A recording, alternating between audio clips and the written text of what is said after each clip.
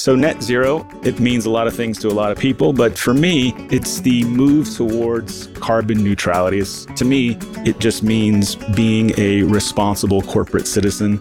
And for us, net zero means moving towards energy efficiency and carbon reduction. Welcome to Smart Energy Voices, an SED podcast, featuring conversations with leaders of the energy transition, hosted by Smart Energy Decisions' own Deborah Channel. In each episode of Smart Energy Voices, Deborah digs deep with industry movers and shakers to reveal insights you can learn from in their stories, personalities, and visions for the future.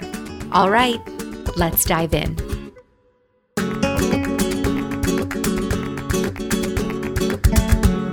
Welcome back to Smart Energy Voices. We're excited to announce a new mini-series that will be airing on the podcast called Heard at NZF, recorded live at our recent Net Zero Forum.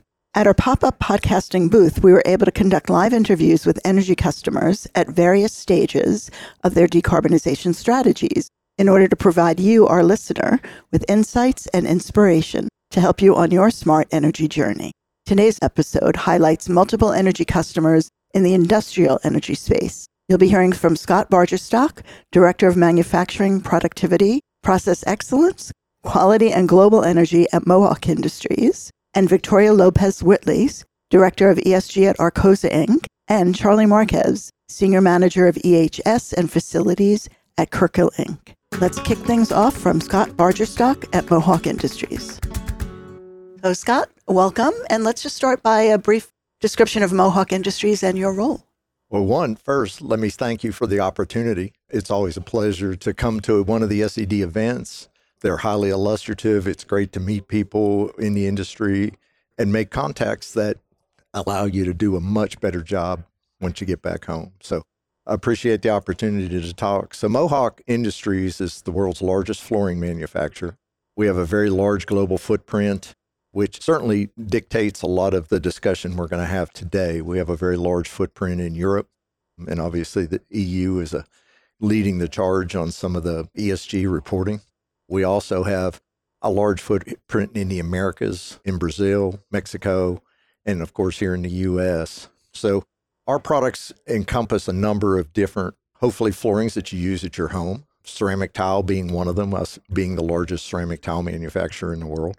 We also have, of course, the other flooring types, laminate, resilient, and carpet, of course. So we cover all of those, and they all have very different portfolios relative to their energy consumption.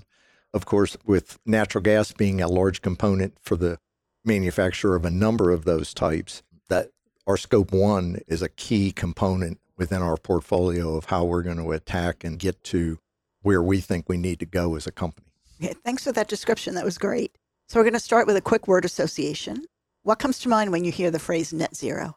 As an engineer, I'm always puzzled by the fact that sustainability terms don't always mean what they say. So in this case, my understanding of net zero is we want to get to 50%. So. It's a little math issue there. Okay. All right. And that's so going from there, the company's sustainability goals, what are you aiming for and how far are you on the journey? We have a number of businesses that have customers that sustainability is an extremely high priority. One of those markets is our commercial product division, particularly commercial carpet that's used in the hospitality, the industrial, and the government large facility applications. So they have already made basically signed the pledge. I believe it's a 2035 goal. So we as a company and that's a relatively modest percentage of our total revenue.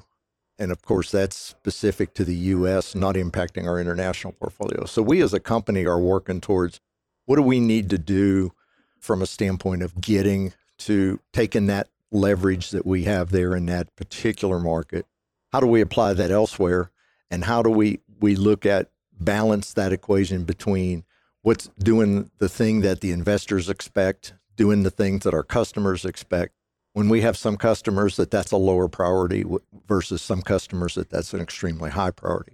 So we as a company are in that journey of trying to look at is what are all the key angles? What's the timeline need to look like? And then how do we get, once we define those, we can kind of define what the target is, what the goal is. And then, of course, We have to build the plan, and we have to figure out a way to pay for that plan. Yes, the money always comes down to that. So you've got a lot of moving pieces here on a global scale. What's the biggest challenge that you found? A lot of it has to do with internal metrics. There's a lot of interested parties internally. We have our executive leadership is very focused right now on what are some of the IRA opportunities in the U.S. Certainly, we're in a very conservative spending mode as a company right now with the world economy being the way it is. We saw a huge influence last year with some of the energy pricing, particularly in our European manufacturing facilities. So there's a lot of things that have to be taken into consideration. We have a lot of internal priorities that aren't necessarily directly aligned with the goal. We just recently have moved our sustainability team from an internal within one of the business units to a corporate role. So as part of that, we've formally named a new CSO. So she's very familiar. She's been with the company a couple of years and really knows a lot of the details. She's putting together a very strong team to help that. They've been very good in helping me to better understand what are all the reporting requirements, what's the timelines look like. And then I've been helping to try to educate them on the energy side, on what the costs are, what our biggest opportunities might be, and what are some suggested steps that we take as we develop this strategy of where we want to go and when we want to get there. That's really interesting, the fact that they moved that position to a corporate level. So internal buy-in isn't one of your problems. No, it isn't. Now, we do have some hurdles internally on some certain kinds of, we tend to have the attitude of that our cost of capital tends to be lower than other people. And even though that may be true, we need to look at other sources of capital outside of our own because, I think when we find that this journey is going to cost a lot more than we expected, we certainly don't want to devote our entire internal capital towards that need. So we need to be able to look at some external third-party funding. Where can we use energy as a service? So those are some of the things that when I come to an SED event, that's what I'm looking for is where are those other opportunities? We've been having active discussions with one firm that we met here at SED a couple of years ago, and we've been trying to sell that concept, and it's in the ERCOT market. And fortunately, the weather in July and August and September of this year has been very helpful towards making our arguments. So, so that we do have some internal hurdles to get over that, and I think as a company, you have to look at every option you have in today's world, particularly once you define your goals and you lay out that path and you look at the cost, I think we're going to find that we need to use every tool in the tool belt. Yeah, that phrase has been coming up a lot in the last couple of days of this event, using all those tools. And something you mentioned earlier, the fact that you're a global footprint. And I wrote down EU versus US. Are you just converting in your head all day long? How's that working? Yeah, on the energy side, when I talk to the other people, I've learned to kind of do the conversions on the fly in my head because I like to talk to them in the units of measure that they're accustomed to. So that's been helpful. I've also found in discussions, I use Google Translate a whole lot to take my emails and translate it to the local language and send all my correspondence that way. That has actually come across the acceptance there has been quite favorable. So that's a good thing. But yeah, the EU's kind of dictating the roadmap on our sustainability journey with the new report, the CSRD reporting requirements. We have, of course, because of our large footprint there, I don't think we're going to divest all those assets, just not to report. So I believe it's 2028. We're going to have to report our entire international footprint to the EU, if I understand all the timelines and the requirements right. So what I find entertaining, I guess, because I don't have to do it. If we look at the ESG side, the amount of effort we have to do for the E, the emissions, and the G, the governance, is relatively modest. It's the social side that is taking up all the amount of time because the reporting requirements that the EU currently has on the books is just, I think it's way over the top, but not my call. So, right. And now you're going to have US ones coming. We're just waiting for those to land. So you'll have a whole other issue. Correct. Yeah. Hopefully the SEC ones have a little more logic to them than the EU ones, but the early things that the SEC put out is some of those are going to be quite onerous as well. So I think, the need to build a very robust sustainability group, unfortunately, is the reality of today's world with the current rules in place. So it's a real challenge for that group to try to bring all the moving pieces in to them. So I certainly appreciate the challenge they have there. So I'm trying to help best we can on the energy side. And speaking about that, I want to move to talk about energy efficiency projects, because that's something that Mohawk has really emphasized over the past years. So tell us about the programs, give us some examples. Yeah, we tend to think of ourselves as being leading edge on some of the energy efficiency projects and technologies that we apply. Now, whether that's true or not, maybe that's a little bravado, but some of the things that we've attacked, we've actually had to sell to international manufacturers on the technology and involve them in the solution. It was a little bit of a sell, but both of them have now come online. One of them has even just recently, in a call I had with them about a month ago, they basically said is this presents no risk to your operations of your equipment. So that was really welcome within our company, because these are substantial investments and critical paths within our production processes. So we've recently applied for some of the IRA money. We actually have energy efficiency projects that allowed us to take several sites that meet the 20% emissions reduction threshold that were in the 48C money. So we have made applications for those credits. That if we'll find out for sure by March of 31st of next year, according to the IRS guidelines, whether we have got those grants or not. But we'll have the challenge of the capital funding to go with those energy projects. So now internally, if we can get the additional ITC credits, the payback goes down to an exceptionally favorable. So we'll have to convince the board of directors and our CEO that that's a step we really want to go take. But, a 30% ITC is a really nice piece of bait to dangle in front of the... Yeah, I think they'll like it. Let's hope they do.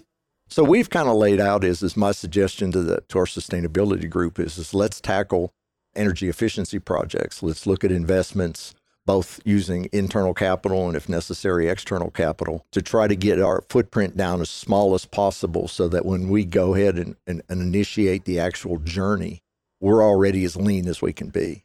And the energy efficiency projects have the side benefit of not only do they reduce emissions, but they also provide a very favorable return on investment.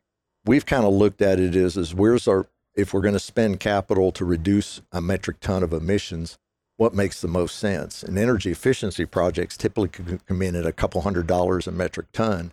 A project like combined heat and power might be in the $500-600 a metric ton range.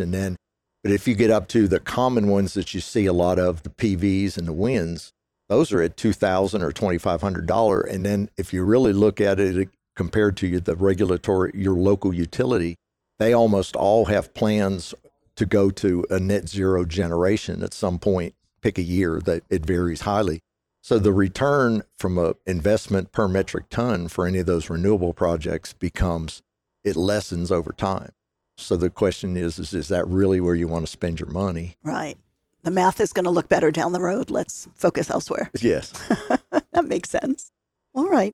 At Net Zero Forum, I want to turn to something that you're going to be doing this afternoon. You'll be part of a panel basically debating the merits of carbon credits, which has been a big topic of conversation here. Where does Mohawk stand on that issue? We have in several of our markets, primarily ceramic tile and the commercial carpet, we have a large number of competitors who claim to have carbon neutral product. They're doing that all with carbon offsets. So is it truly a carbon neutral product? That's certainly open for debate, but we've chosen to not take that carbon offset path yet. We're certainly looking at it. I've actually done calculations on what would be the cost if we were to offset an entire plant's worth of production and things like that. So we're actively discussing it. But if we look at some of the things going on in the industry, the recent issue with the verification firm in Europe that has taken Shell Energy from their path on buying significant volume of carbon credits to now it looks like they're going to completely divest from that strategy entirely. So you see that, and then we see internally here in the U.S., I noticed an upstart company that wants to go sell to any landowner in the Southeast that has 40 acres or more. We can do carbon credits and that. So that to me doesn't seem to make sense. That's existing. That's not new. So how can we take credit for that? A real short story that really made an impact to me is I have a good acquaintance, and they had a lifetime friend that their family owned a winery in Virginia. And he said he always used to enjoy going there and their wines were really good and everything. And now all of a sudden the wines become a secondary, more of a hobby than anything. So he asked about it and they said, well, most of our income now is coming from carbon credits. So again, it's that, okay, this winery has been in their family for generations. And how can all of a sudden their product be, how can they be receiving this income from carbon credits? Again, it seems like a very stretchy argument, very thin. So that was kind of where I started down the carbon offset journey. Is this really where we want to go as a company? Yeah, it's really under a microscope now. There's so much attention. There's a lot of opportunity, but the quality of the projects is really getting looked at, which is great. So more to come on this, I'm sure. So for our last question, again, you've got sort of the global view and the local view based on the work that you do. Thinking about the state of clean energy today, what's the biggest challenge and what's the biggest opportunity going forward? Certainly the biggest challenge for us is the scope one, is the thermal side of the emissions, and that there's not a lot of great solutions. We certainly are following hydrogen very closely. Not only has its costs, but it has its property challenges. You're going to introduce a significantly higher volume of exhaust gas into your process, and in our business, that's very challenging. That's probably not favorable. So we're looking at other options there. We have some technology that we think that might work that could provide a huge impact on our current cost structure and provide a better footprint for hydrogen. So we're following that actively. So we'd love to see a better solution on how to make some of our products without natural gas. It's quite the challenge, particularly ones like ceramic tile. So I think that's the biggest challenge for us internally. Certainly, some of the opportunities are out there. There's a lot of efforts being made towards hydrogen. There's a lot of efforts being made towards renewable natural gas. So there's certainly some things that we think there's some solutions down the road. We're continuing to, I just had to look at a couple projects this weekend for direct air capture, for carbon capture. Certainly we're in the following technologies for carbon sequestration in case natural gas ends up being the best solution for us. So we certainly are looking at what are all the options that can help us get to where we think we want to go. Right. Watch this space. We're going to be doing this again with another update on what you found. Scott, thank you so much for your time today. It's always a pleasure to talk to you. Thank you so much for the opportunity. And then, as always, go SED. Thank you. Here's Victoria Lopez Whitley from Arcosa, Inc. So, Victoria, first of all, welcome. And let's start with a brief description of Arcosa and your role with the company. Absolutely. Thank you so much for having me this afternoon. Arcosa is a big company. We are multi-industry. Half of our business is really in the construction products line. We mine minerals like limestone and shale from the ground, process them, heat them, wash them, crush them into road-based application materials that go into cement, different types of infrastructure builds. The other half of our business is really industrial manufacturing. So when you talk about big steel items, those are things that we build. We build wind towers, barges, utility poles, lots of different applications. If it's big and steel, we might make it at our company. Arcosa has been a publicly traded company for 5 years now. We spun off from our parent company 5 years ago. And so what we did at the outset of Arcosa is we really put ESG at the heart of who we are and what we wanted to be. And so honestly, from my perspective, I think our board and our senior team has really done a good job of making sure that we're ingraining ESG activities, sustainability into everything we do. So it's a top-down throughout the company. It is. So does the fact that ESG is so ingrained in the company from the top down, on one hand, it must make things easier because it's part of the culture. On the other hand, there's a lot of eyes on you. There are a lot of eyes. And I think it does make it easier from some perspectives, right? Having a voice that is heard is very important when you talk about affecting change at an organization. And so having the voice of the CEO behind you, I think is really important. Having the board asking questions in their committee meetings about sustainability is important. And it sends the right message all the way through your organization. And what's the when you say sends a message all the way through, are there communications and programs throughout the company? Yes, there are. So when we established the ESG team, so I have to tell this story because it makes me laugh every time. It was during COVID. It was April Fool's Day. And I got a call from the CEO and he said, we'd like you to come build this ESG program at our company. And I said, great. I love it. I came from finance and accounting and I was kind of up for a change, ready for something new. And so when I came into this role, I said, okay, we've got to establish some committees so that we can permeate ESG throughout the company. So we established a senior level executive committee that's really focused on ESG strategy. We can put together an ESG business related committee. So it's really the business leaders that are pushing that message out to the company. And then we have an ESG champions committee. And that's really people within the organization who are leaders, but maybe not the top leader or the top manager. They're people who speak to change and are really excited about making those changes. And so that's really how we push our message out. We do have a lot of internal communications. We've got a great comms team that handles internal communications and even some external from that standpoint, making sure that we are getting our message out in the right ways to the right people at the right time. So it's April Fool's, but not a joke. Not a joke. It was really the thing. I love that. All right. So I want to ask, we're at the Net Zero Forum. So a quick word association. What do you think of when you hear net zero? So with net zero, I think of accountability. And that's really what you talk about when you talk about making a public commitment. It's very reputational. And if you are bold enough to make a net zero or any kind of clean energy commitment, you got to be able to back it up. And so that accountability, I think, is really important. And as a public company, you're accountable inside and outside. Yes, we've got a very large range of stakeholders. We've got investors who are telling us we need to care about these things. We've got employees who want to live in a world that is sustainable. And so we've listened to those people and we've integrated those concepts and those priorities into our plan. Mm-hmm. Okay. So digging into a little bit into some of those plans and what your issues are, Scope 1 emissions is something you have a goal for. So, or do you have a goal or are you setting a goal at this point? So in 2022, we published our first sustainability goal. It was a 10% emissions intensity reduction goal by 2026. So we wanted to start small. Again, we're very early in our journey. We're a very young public company. But quite honestly, we almost attained it in our first year, that goal.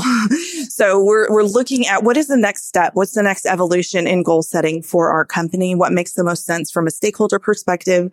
And quite honestly, Arcosa is an acquisitive company. So we're bringing in new businesses all the time. So what that does is it grows your volume. And so to have some of these big commitments, we don't want to have to caveat it too much. We don't want to exclude things from our commitment. And so we want to be real sure before we make our next commitment. So the company's moving, but the target isn't. That's what you're hoping. Okay. So what kind of strategies are you looking at for Scope 1? So from a Scope 1 perspective, we've looked at the low-hanging fruit. That's where we always start. And that's what makes the most business sense. For the people that I work with in the business units, if I'm not telling them how they can do something that saves them money and saves them energy, they're not really speaking the same language because these are companies that are well established. They've been around for decades. And so I'm going in and talking to a plant manager and he says, you're going to tell me how to do my job? I've got to have a good solution that makes business sense and then connect the dots to how that is impacting us from an environmental perspective as well. And so we really started with how can we improve our efficiencies at the plants? How do we have good shutdown procedures? How do we make sure that any upgrades we're doing to the facilities are smart when we talk about lighting and when we talk about the automatic shut-off switches, right? Those are small things, but over time, that builds the culture that we're trying to get to. We are looking at some bigger projects. We use a lot of thermal energy. And so we're looking at what are the right solutions for the facilities that we have. We have some things in the works and hopefully we'll be able to talk about them in our next sustainability report. That's great. I look forward to that. So an interesting part of Arcosa, I call it a split personality. And you brought that up at the beginning. Half the business is construction and mining. The other half is industrial mining. And the two sides have different needs when it comes to decarbonization. So how do you approach developing a company-wide plan? So that is the $1 million question, Deborah. There are so many complexities that come with our business. The split identity, the geographical complexity. We've got plants from California all the way up to the Northeast and Pennsylvania. And so what we've done is we've tried to really focus. So we started out by looking at who are our top emitters at the company. Look, the first thing we really had to do was make sure we had the data, right? So a lot of the people that I've met with early on in my journey, they said, hey, we're still tracking all this in spreadsheets. I said, that's not sustainable. We can't keep that as a business process. And as we look to the future of regulation, that's becoming more and more apparent. So we installed a good system that is for data capture, and now we're operationalizing that data. So being able to provide each plant with, here's the specific thing that you need to work on. Instead of just saying, okay, you need to work on all your emissions. I can say, hey, you need to work on electricity consumption. You need to get your energy audit done. And these are the areas that you need to focus on. That's really been beneficial from a data perspective. I think that was really key. And then for these top emitters, we've got a handbook for the top 10 facilities that we got to work on. And we say, okay, here are the things we've looked at. Here are the things that won't work because it's a regional issue or because it may affect our production or whatever the issue may be. But here are the things that we could still try. And so that's really where we've started. And we're continuing to turn over those rocks and find solutions at events like this that we can add to our roster of things to look at and pursue. And you mentioned some challenges so far that you're facing. What else can you tell us about in terms of challenges as you work through these plans? So we talked a little bit about it, but we're talking about well-established plants and locations. And when I say the word sustainability, they don't really understand what that means. They don't understand the importance.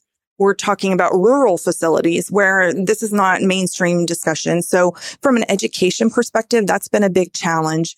Our ESG Champions Committee actually rolled out a training program for our employees. And so just continuing to talk about and use the right terminology has helped us to progress that.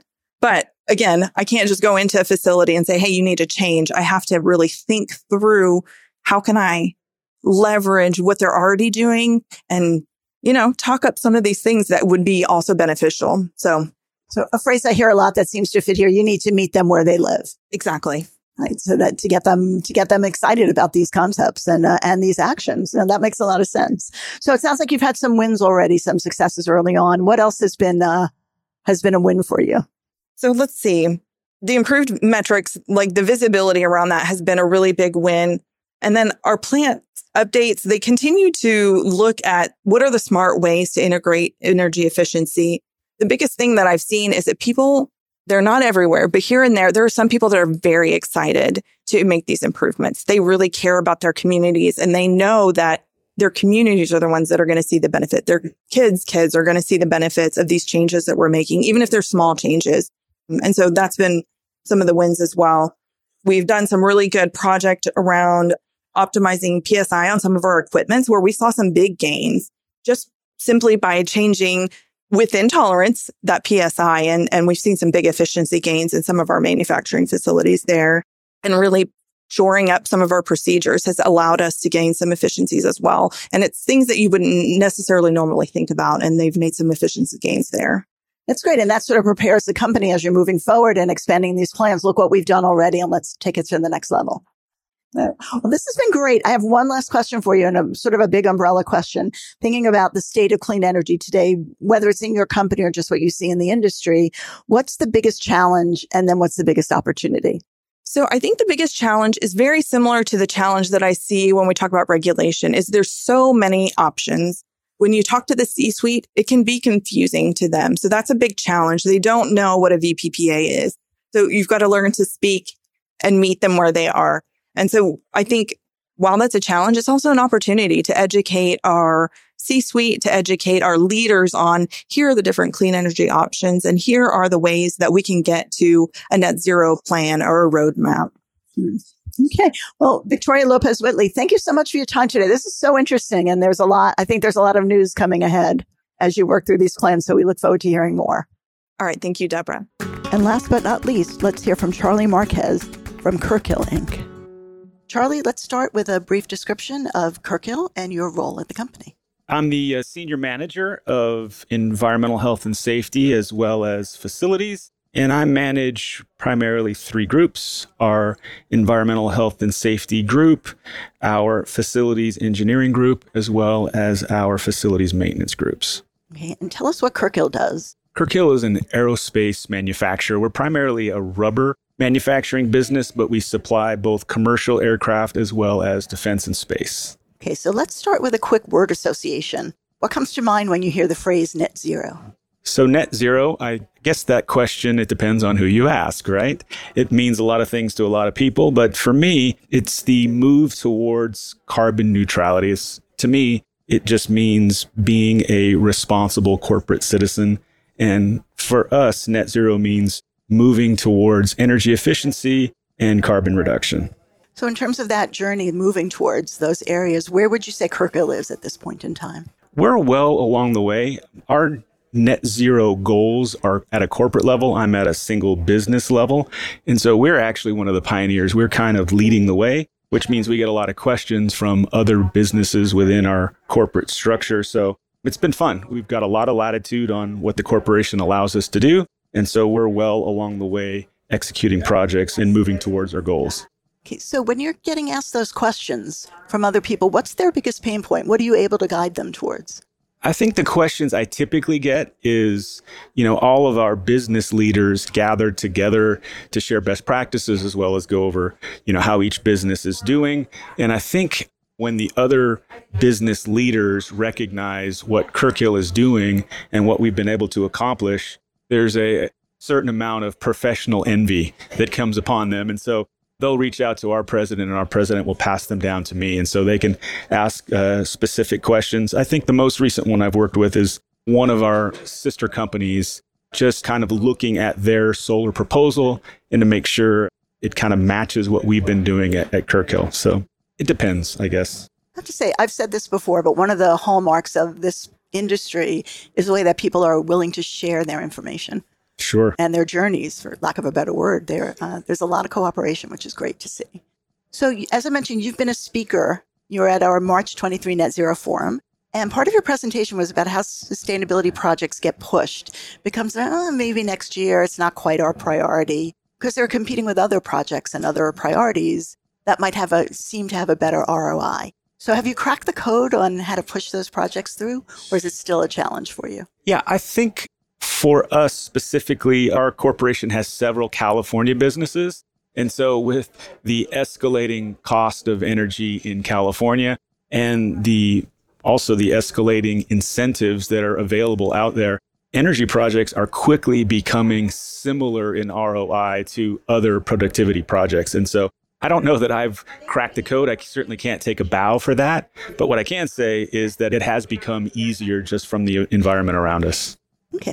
So I want to dig in a little bit on some of the challenges. And one of them is that I hear a lot, working with utilities. And I know you've mentioned interconnection requirements and escalating bills. So what's your strategy in dealing with utilities? I wish I had an effective one. I guess for us, the biggest challenge around utilities is the professed desire to help and just the lack of it actually happening. So I would just encourage anyone who is heading out on an energy project to start early on the interconnection process. You don't know what hurdles might be thrown out in front of you.